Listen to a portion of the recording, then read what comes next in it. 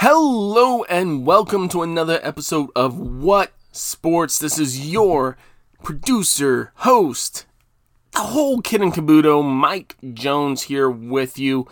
And my, oh my, what city is having a better return to sports than Denver, Colorado?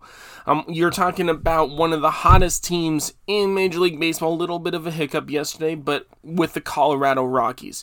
You're talking about a Colorado Avalanche team that all but clinched the number one seed out west with another win, dominant win yesterday. And you're talking about a team with the Denver Nuggets who, after stumbling a little bit out of the gate in the seeding games, has looked real nice in the last couple of games, in particularly with the emergence of another potential star for them.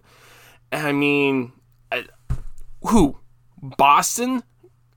No. The Bruins have looked bad, comparatively speaking, in the NHL. I mean, they're 0-2 in their round-robin games. LA?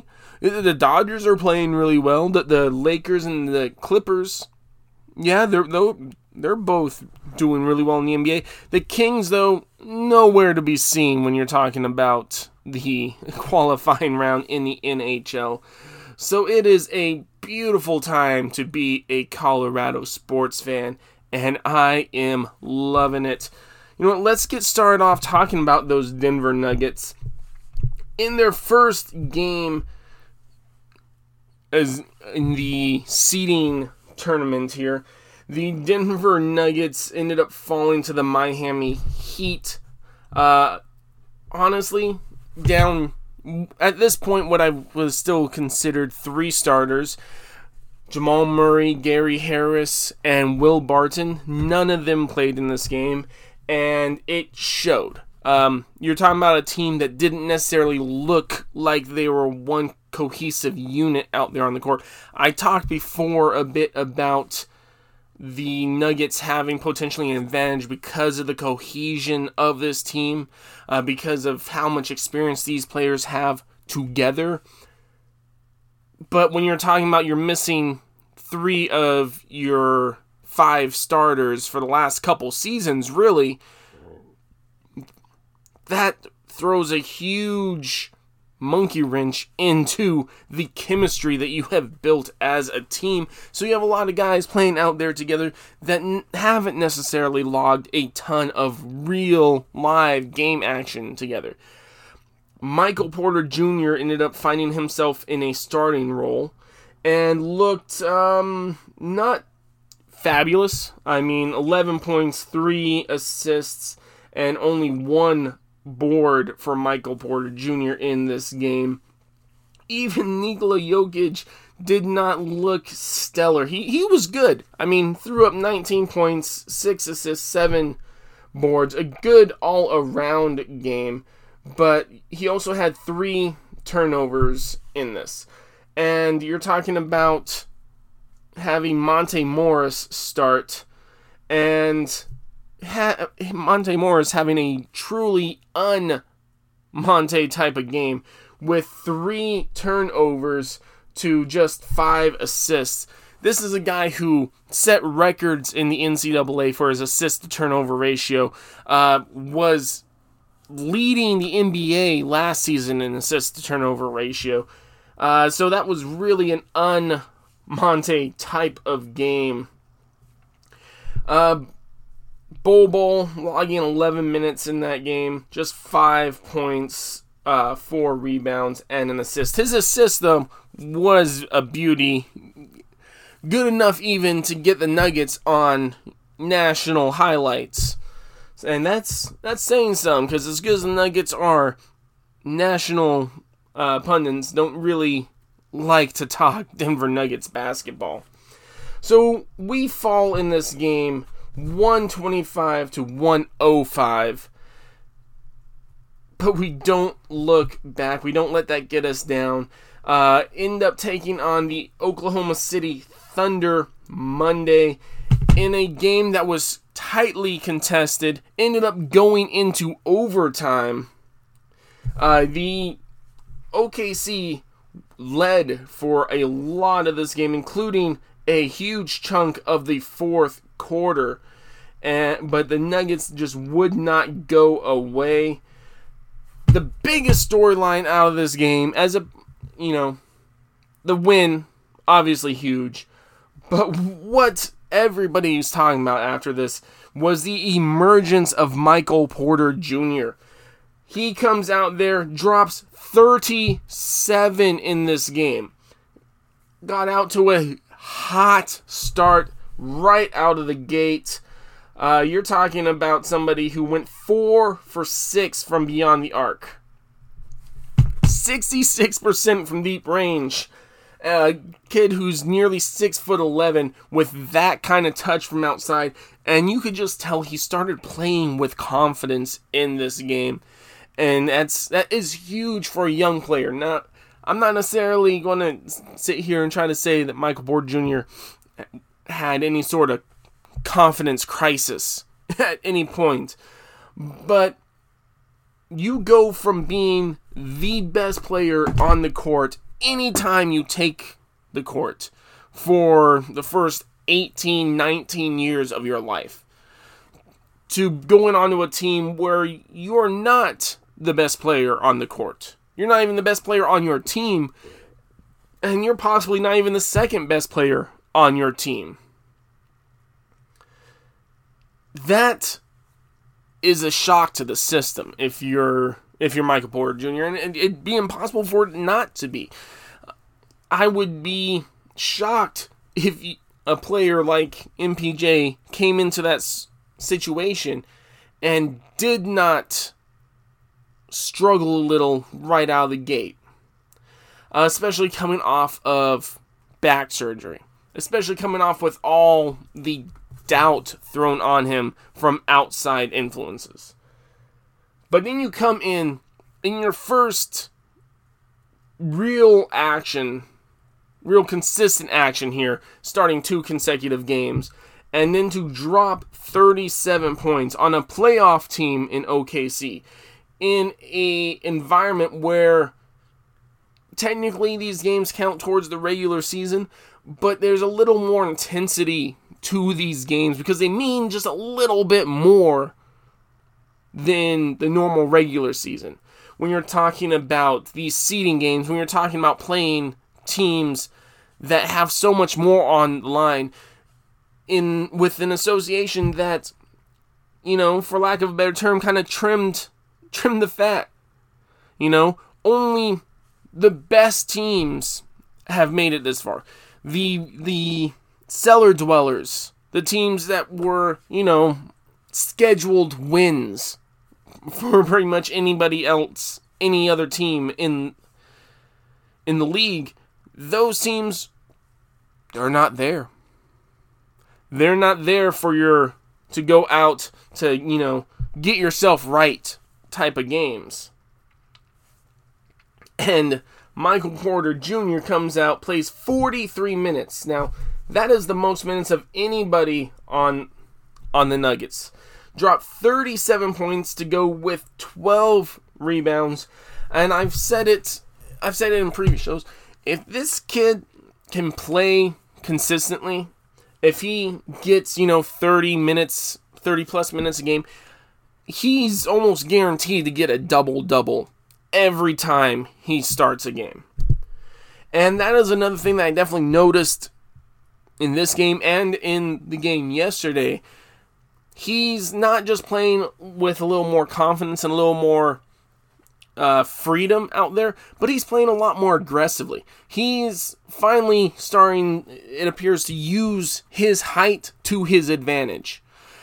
He's starting to realize that if he crashes the boards every time, he's going to be able to come out with a rebound more often than not. And also moving without the ball in his hands, which is huge when you're playing alongside Nikola Jokic. To be able to play and move without necessarily having to have the ball in your hands. And he started to take advantage of that. And the chemistry is starting to build there with Michael Porter Jr. and Nikola Jokic. That combination is huge and can be nearly impossible to guard for any other team. You're talking about a 6'10", 6'11" sharpshooter that is athletic, paired with a 7-foot center that has as good a vision and as good of a passer as anybody in the league. You put those two together, I don't know who is able to stop that on a consistent basis. Maybe you talking about the Clippers, but that's a maybe. I mean, I'm getting a little overhyped on this. I realize it, but just the pure potential that combination has is just mind-boggling. So he gets a double-double here. 37 points, 12 rebounds, very efficient shooting. 12 of 16 overall. 12 of 16. He took 16 shots to get to 37 points. That is extremely efficient basketball. That is the opposite of what you see coming out of some other places where, you know, some players just chuck up a bunch of shots, put up a good stat line, but the efficiency is just not really there.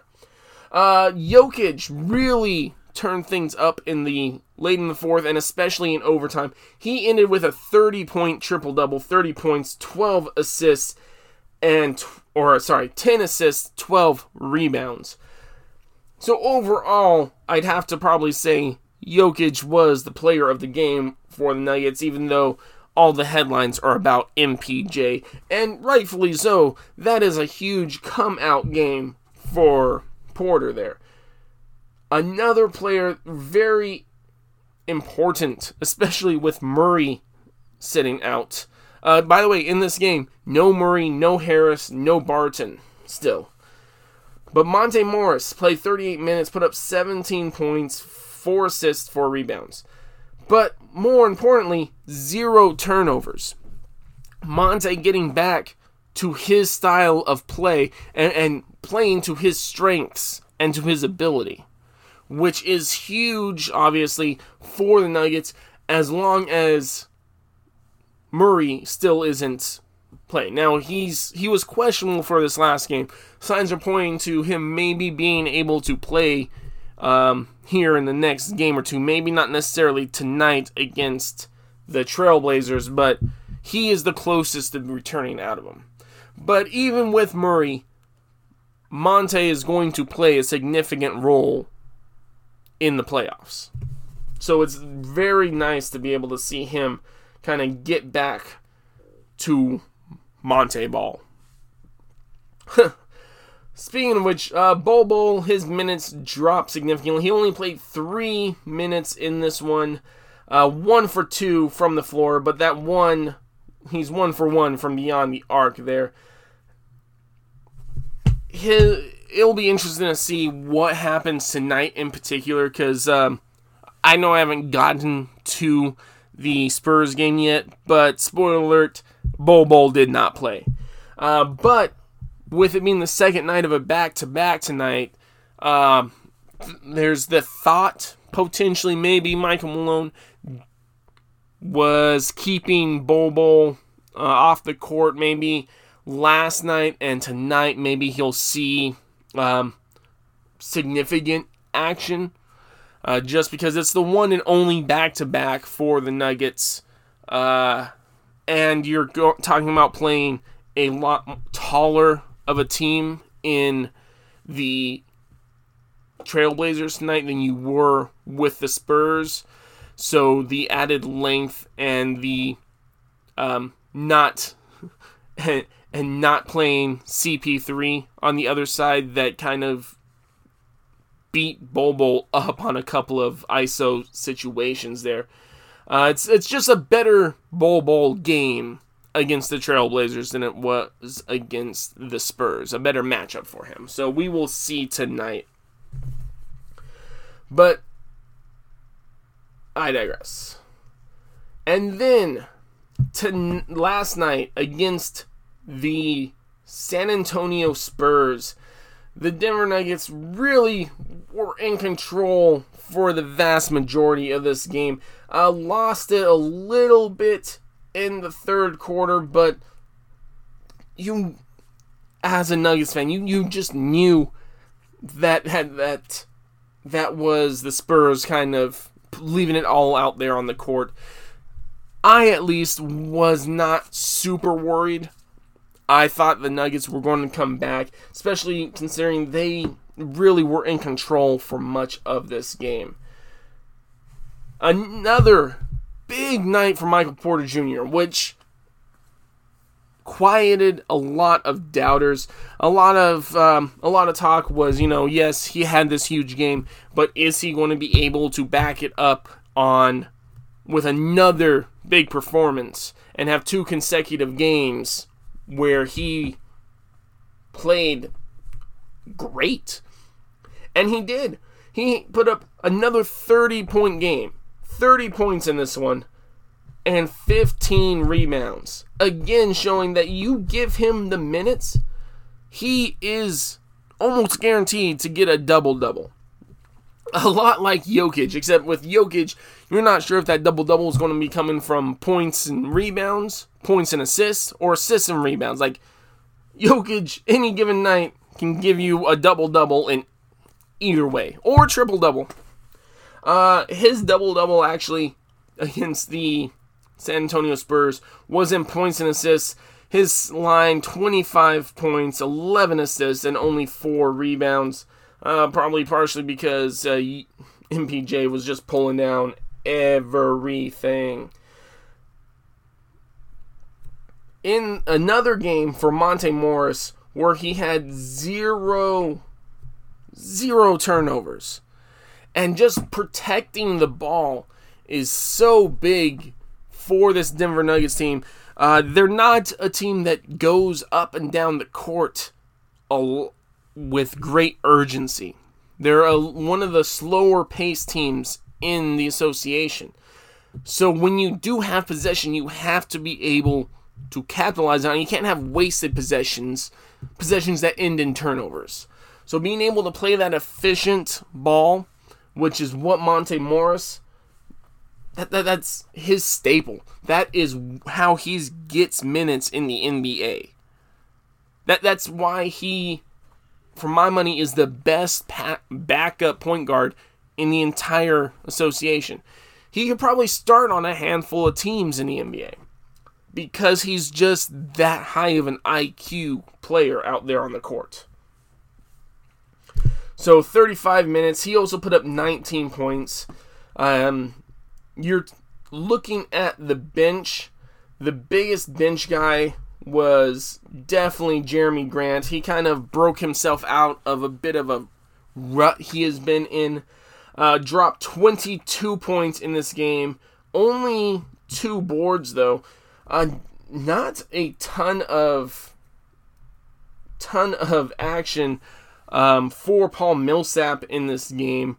Paul Millsap, 7 points, 1 assist, 7 rebounds. Another guy off the bench, though, that definitely had a good game. You're talking about Mason Plumlee. In his 15 minutes, he put up 4 points, 2 for 2 on his field goals. 6 assists and 6 rebounds. Really kind of playing Jokic-esque ball in this game. And which is a huge plus when you don't have to drastically change the way your team operates out there when your backup is in. Obviously, Plumlee is not as good as Jokic. He doesn't have as good a court vision. He's not as good of a passer. He's most definitely not as good of a shooter. But if you can play the same style of ball and not have a huge drop-off as far as being able to distribute from your center position, which is a unique way to play when you're talking about the Nuggets. That is huge going forward. Murray, Barton, Harris. None of them played it. Not a huge surprise necessarily. I doubt any of them are going to play tonight. I would imagine outside of maybe, like I said, Bol getting some more action in a more favorable matchup for him. Outside of that, I don't see the minutes differentiating a whole lot. Maybe Paul Millsap gets a little more minutes and Jeremy Grant gets a little less. But I don't know if you're Michael Malone, do you really want to take minutes away from Jeremy Grant when he's had the best game he's had since the return, since the restart? But this does bring up an interesting conversation when those guys come back. I said earlier that for that first game, I would say that we were without 3 starters. After these last couple of games, same 3 guys are out, but I'd say we were without 2 starters. Because Michael Porter Jr. is a game changer for this team. I never thought that, Denver should be favored in any games, in a series against either of the LA teams, and I probably still wouldn't say they'd be favored, but you add MPJ playing the way that he's been playing these last couple of games, and that X factor in the shooting, and that X factor in the length he provides, and you stand a lot better of a shot with him on the court than you do with him without him on the court. He is that type of piece that can take Denver to the next level. I don't know that it's necessarily going to be this season, but you ride with MPJ as long as he is healthy. He is your starting small forward from this point out if you're the Denver Nuggets. Jamal Murray and MPJ,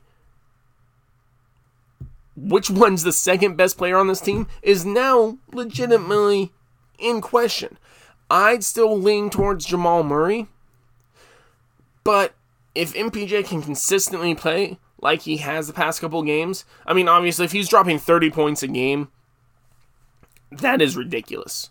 But if he can consistently be putting up where he is a, 20, 25 point a game, double-double type of guy, it's hard to say that MPJ might not be even surpassing Jamal Murray for second best player on this team. But Jamal Murray still starts. Now, at the shooting guard is where you have the question, though. Gary Harris and his defense, or Will Barton and his offense, his ability to get a bucket. Personally, I would go with Gary Harris. That defense, especially when you're talking about how Michael Malone likes to have games played, I think you gotta go with Gary Harris out there. He obviously has not had the best of seasons. Hasn't played the best ball since he got his contract, really. But you still roll with Gary Harris. Some of the reason, in my opinion, that Gary Harris has stepped back a little bit from what he was, a couple seasons ago, has been more of the emergence of Jamal Murray when he's out there on the court as that back cutter. Gary Harris has taken a back seat on that a little bit, and that is okay. Jamal Murray, even Gary Harris at his best, Jamal Murray is a better scorer than Gary Harris. Where Gary gives you the best and where he's most important to you and most valuable on the court for you is on the defensive end of the court. And that's something you just can't really replace. There's outside of maybe Torrey Craig, there's not an on-the-ball defender nearly as good as Gary Harris. And having Will Barton on the bench for you definitely adds a little more scoring punch to that bench unit. I'm not a huge Will Barton fan, but he can score buckets. And then you're talking about a second unit with Morris, with Barton, with Jeremy Grant, and with Plumlee. And then probably Torrey Craig will get minutes when you talk about the playoffs. And unfortunately, I don't know if Bol really will have a role come actual playoff time. But regardless, that second unit, that's a nice second unit that you can go into games with confidence that when your bench unit comes on, it's not going to be a huge letdown. You're not going to be, putting your bench unit in when you're up 7 and then your starters come back in and you're down 8, sort of deal. So the Denver Nuggets, 2-1 so far in this return to sports, in this restart, if you will. They're currently sitting a half game back of the LA Clippers with a 2-game lead over the Utah Jazz. So they're sitting relatively comfortable above the Jazz for that 3 seed.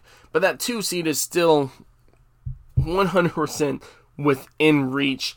It's just going to be that much bigger when the Clippers and the Nuggets end up facing off here in about a week, really.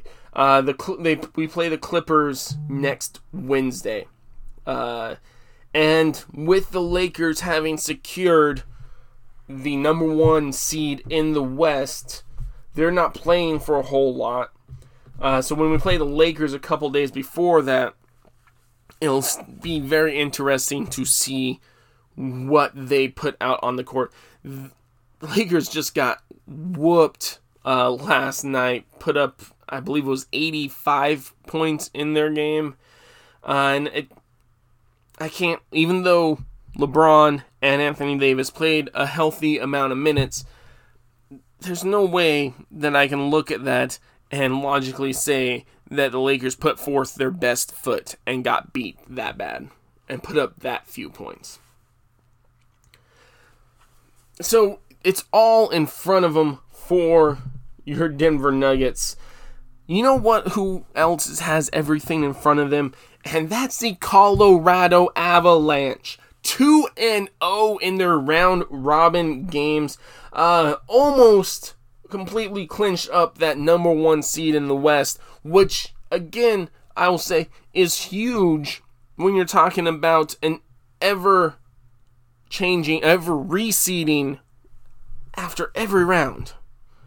That number 1 seed is big time. Colorado, in their first game, took on St. Louis. St. Louis got out to a 1-0 start in that game. Blues got off to a 1-0 start in the first period. Really nothing. When the Blues got the lead, really crunched down defensively, made it, a very physical game. Not a lot of open ice to just go through. And nothing happened in the second period. No goals scored. In that third period, Ryan Graves was able to get a wrister in, tying the game about 5.5 minutes into the third period. So we have a tie game here. Both teams know that next goal that's scored could very well be the game winner. The intensity is just boiling. And we get down, 5 minutes left to go, still tied. 3 minutes left to go, still tied. 2 minutes, still tied. 1 minute, still tied. Get down there. 30 seconds left. There was actually a penalty taken by St. Louis. It put the Avs on the power play for about the last minute and a half, if memory serves me correct. About a minute and a half of power play to end regulation and, carry over in overtime if need be. And St. Louis very good defensively. Able to keep Colorado from finding the back of the net for the majority of this power play. And we're getting down to 5 seconds left to go. And we still are tied, and it's looking like we're going into overtime. And a shot gets put off onto net, a shot by Landeskog, I believe, and it reflects off. The Blues unable to cover it up. It comes out, and Kadri, oh my goodness, Kadri, in just the right place at the last possible moment. I'd say the right time, and it was the right time, but it was damn close to not being the right time. Is able to find the back of the net with not 1 second left, but 0.1 second left to go in this game. 0.1 second. Kadri buries it. And Colorado wins. Now, they are celebrating. Everybody's celebrating. Everybody is hyped. They're going. And this game, I'm at work during this. So that's why some of my times are a little off. I apologize for that. But I look up and I see that goal. I'm able to actually see that goal happen on TV. And I'm pretty sure I scared some people around me because I was pumped. They go and they're reviewing it. And you're talking about scoring a goal with 0.1 second. You can't get much closer than that. That might be the latest goal in the history of the NHL. And they're going through these replays, and it's so hard to tell. That was just so nerve-wracking watching them go through those replays. And they call it good goal. Avalanche beat St. Louis. Probably the biggest test for them, the biggest obstacle between them and that number 1 seed, biggest obstacle for them in the West in general, St. Louis, the defending Stanley Cup champions. And Colorado was able to come out of it with a victory at the last possible millisecond. Oh my goodness. Philip Grubauer, real nice in this game. Blocking, obviously, all but one shot. 31 out of 32 he saved. Including every single even strength shot. So it was only on a power play St. Louis was able to get one by him. Then you take that and you roll it into yesterday against the Dallas Stars. Talked a little bit about this because on the season against the Dallas Stars, the Avalanche were 0-4. Colorado is a better team than the Stars. You could ask almost anybody that watches hockey, and they should be able to tell you that the Avalanche greater than, not equal to, the Dallas Stars. Yet, for some reason, the Stars had their number so far this season. So this was a huge game for Colorado. If for nothing else, just that mental hurdle of being like, okay, we can beat the Stars. There's not some sort of jinx on this that make them unbeatable for us. And beat them they did. They dominated basically from the opening puck drop. Cale Makar buries one just over 3 minutes into the game. Power play goal, just a slapper from the point, finds the back of the net. And then, again, in the first period, Donskoy scores for the Colorado Avalanche. We're up 2-0. Second period, Nemetskov, 3-0 Avalanche. That's right, 3-0. And then in the third period, Burakovsky, another power play goal, 4-0 Avalanche. And that was the final score.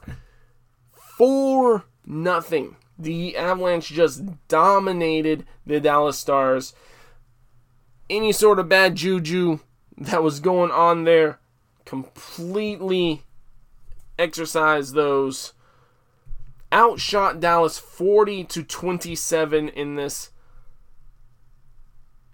Only had 4 penalty minutes in this game.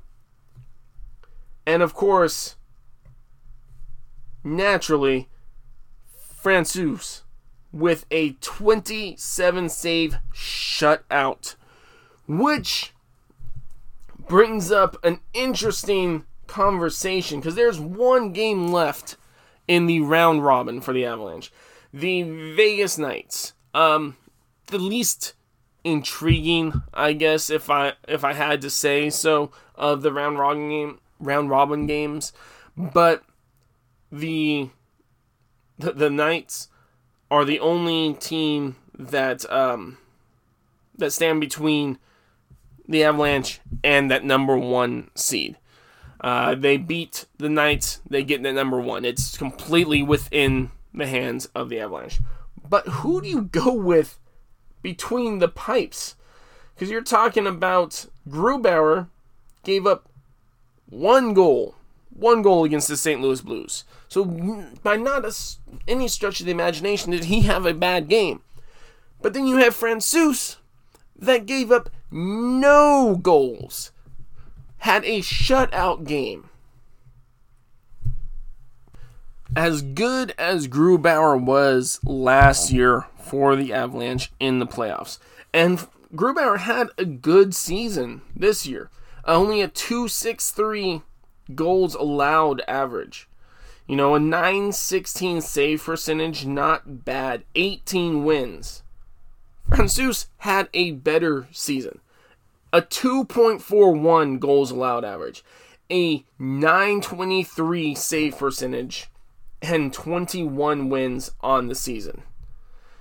Now, you look at it with Grubauer getting the start against the Blues, getting that first start.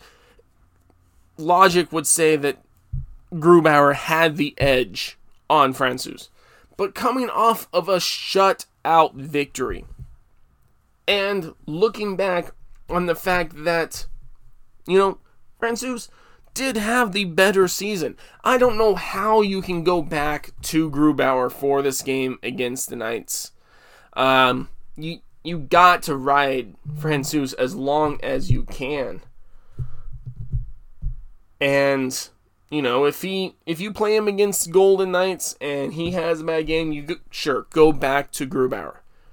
And that's, the Avalanche are in a good position here. They have 2 guys that I would feel good, and they should feel good about putting between the pipes.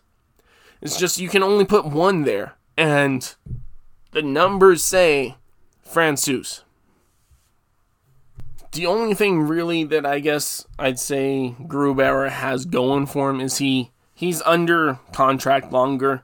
The Avalanche have more invested in him, but Pavel, he is the hot glove right now. And you just got to ride that, in my opinion. The Avalanche, 1 game away from taking a hold and taking that number 1 seed in a reseeding tournament format.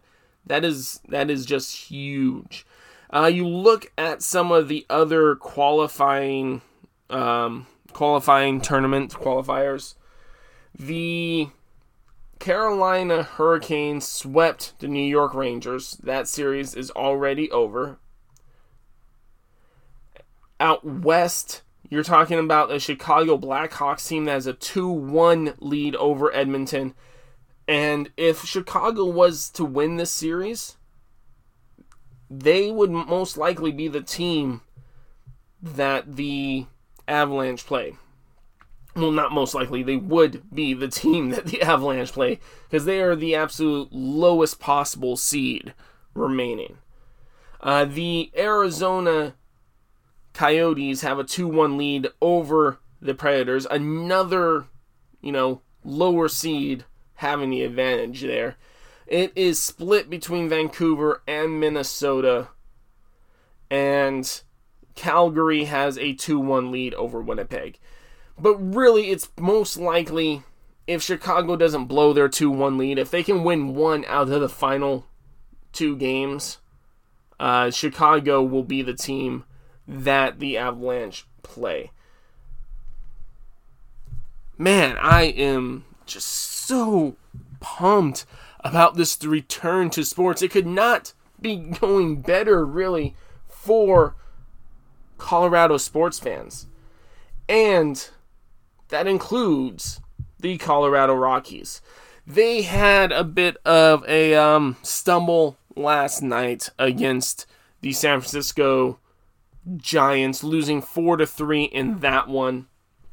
But they are still leading the National League West. They have technically the 3rd best win percentage in the entire National League if you include Miami, who's only played 6 games so far. They're technically tied with the Dodgers, but I count them as ahead because they've played less games.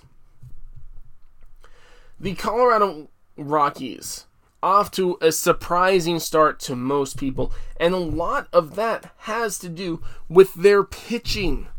The Rockies, pitching-wise, they have the 7th best ERA in all of the majors. A 3.03 ERA.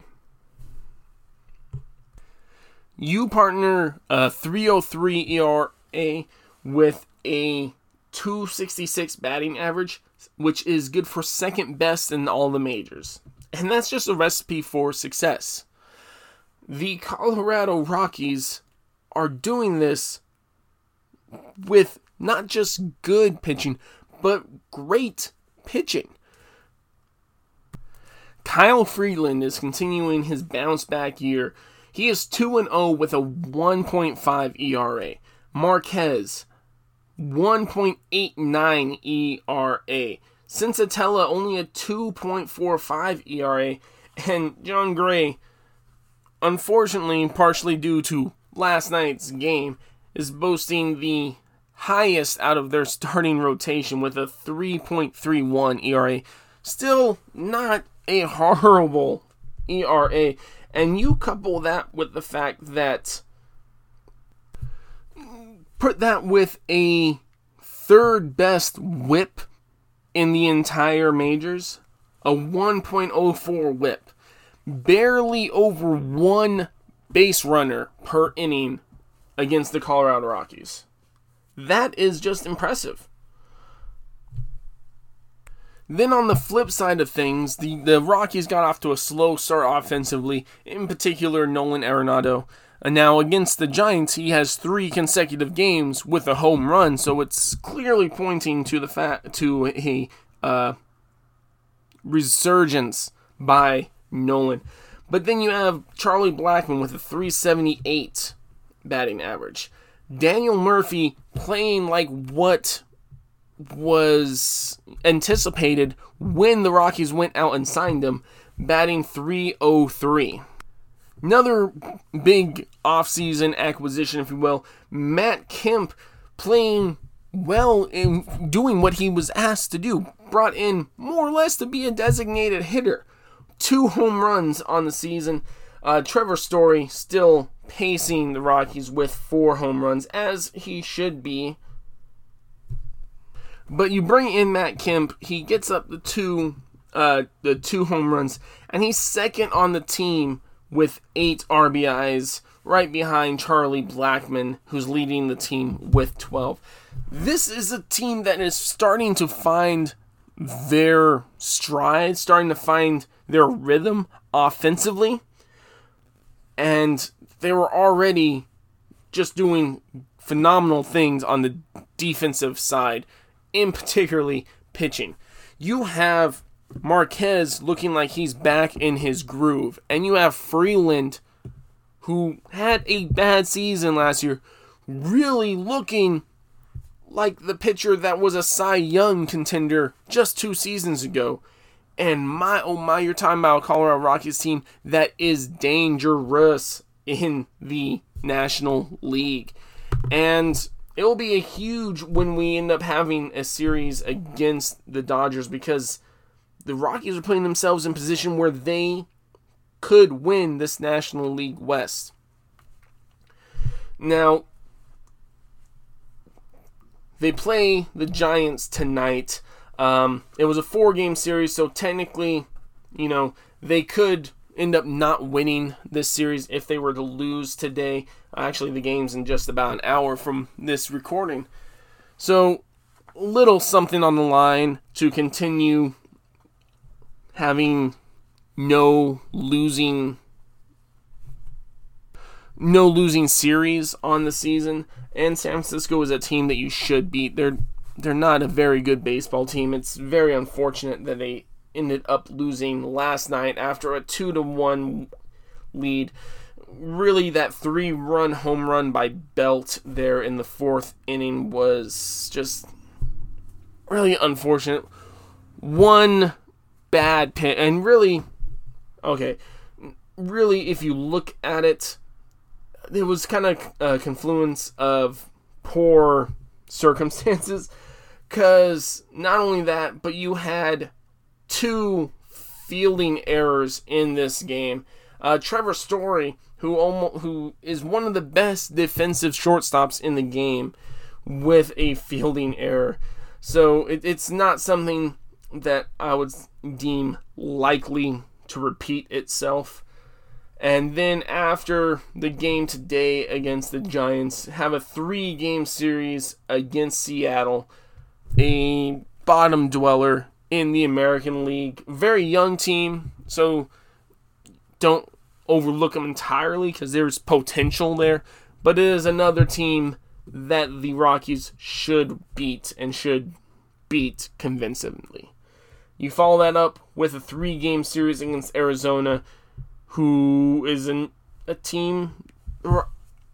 Sorry, I'm getting ahead of myself here, but I'm looking at his schedule, and until we play Houston, which, side note on Houston, you kind of can see the difference it makes between having, knowing what pitch is coming and not knowing what pitch is coming.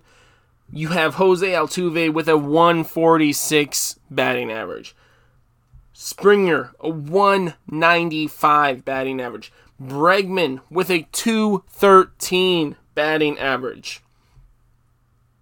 Yeah.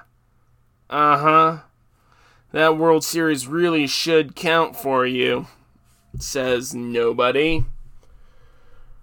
But I digress. The Astros are still a good team. They're nowhere near as good as they were when they were cheating, for obvious reasons. But it's still a good team. But looking at the schedule for the Rockies, until they play Houston on the 17th, there's a lot of very winnable games ahead of them. Seattle, Arizona, Texas.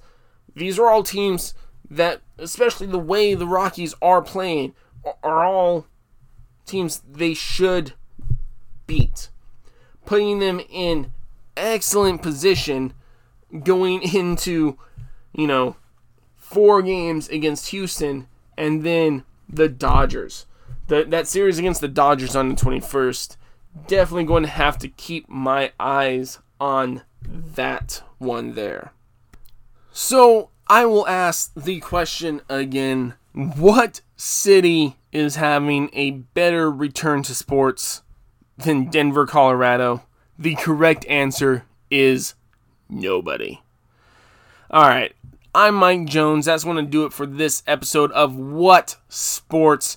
Don't forget to give it a like, give it a follow, whether you're following it on Podbean, Apple, or Google Play.